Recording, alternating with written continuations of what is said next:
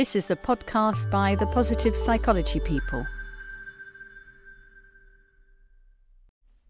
Remembering to uncurl your parasympathetic nervous system. The world moves so quickly. It's not surprising that our minds and bodies can sometimes struggle to keep up. Evolution takes a long time, a really long time. We often forget because our brains are wonderfully plastic and constantly adapting, but some parts still remember the Stone Ages like it was yesterday. Whilst we're capable of assimilating new information at a fantastic pace, the area of our brain that was used to dealing with "that shadow looks like a bear" can find it hard to interpret messages. The input becomes conflated and distorted. From nice headphones to everyone else has those headphones, to if I don't get those new headphones, I'm in trouble. We're left on high alert, our senses primed for danger, watching for the threat our brain tells us is out there. Stress is normal. We don't always notice the daily stresses we encounter because they are a constant low buzz in the background, but coming out of lockdown offered me occasional moments of clarity. I noticed a discomfort created by motorway rush hour traffic or being back in an office. These things generate a strain on the nervous system and require some effort, heightening our stress response system. Let me be clear, these are not bad things. We were born for stress, effort and challenge. They fire us up and teach us skills. The problem comes when we stop acknowledging stress and forget to do the things that help us come back down again after. Without the self-awareness, it also gets harder to connect the resulting anxiety with its origin. Balancing the sympathetic and parasympathetic nervous systems. The sympathetic nervous system gets us ready to act. It increases our heart rate, diverts energy from digestion and other less pressing tasks, so that we're all set to do whatever is required. The parasympathetic nervous system is our reset button. It calms us down afterwards, reassures us that we're safe and that everything is okay again and that we can relax. A healthy nervous system needs this action recovery, our yin and yang, to be in balance.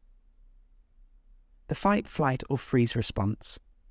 Fight, flight or freeze are all useful, valid reactions to threats. But if our modern brain forgets to send the memo that the stressful event has passed in a way our primitive brain can understand, then we can get stuck in these action modes.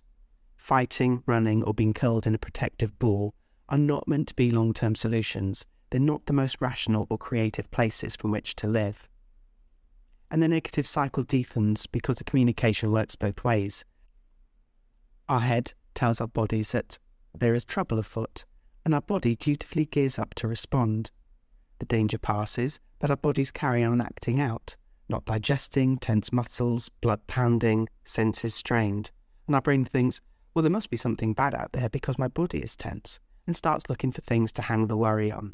So it continues.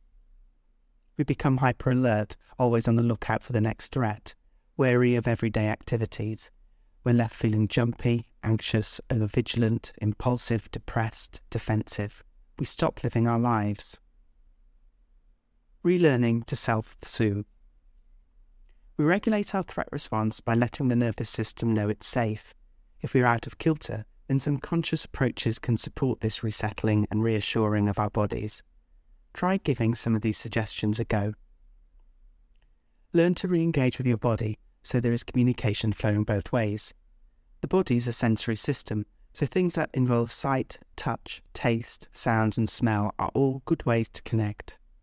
Use breathing exercises or sound exercises like consciously bringing your voice into a low, calm state. Use movement to change up your energy. Give yourself a cuddle. Reframe everyday stresses and anxieties as just that, challenges for us to tackle and then come back down from. They're not life-threatening and we don't want to eliminate them. Agree some physical actions or activities with yourself that help your mind and body recognise a change in state. Close off a task with an acknowledgement or a thank you as a prompt that it is over, and any effort it required can be put down. It doesn't need to bleed into the next part of your day. A thank you for the tube that got you to work, a fast jog on the spot after a difficult customer, maybe somewhere private, some slow breathing after a disagreement, a mental pat on the back after a deadline.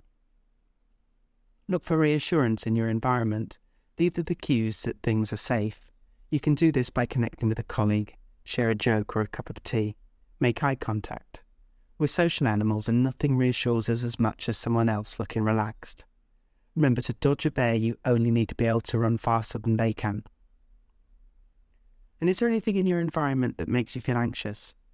Work on noticing when and what makes you uncomfortable and see if you can figure out what the association is. Simply making this conscious might be all you need to do about it. And play.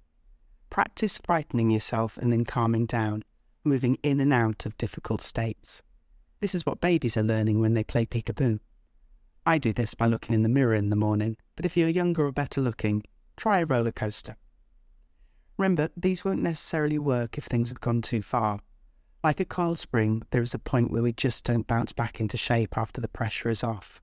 Sometimes we need the time to recover, to grieve, or talk through our pain first. And that's okay too. If you enjoyed today's episode, please subscribe, rate and comment. Visit our website at thepositivepsychologypeople.com and connect with us on Twitter, Facebook and Instagram. The Positive Psychology People is dedicated to sharing the evidence-based science of what makes a life worth living.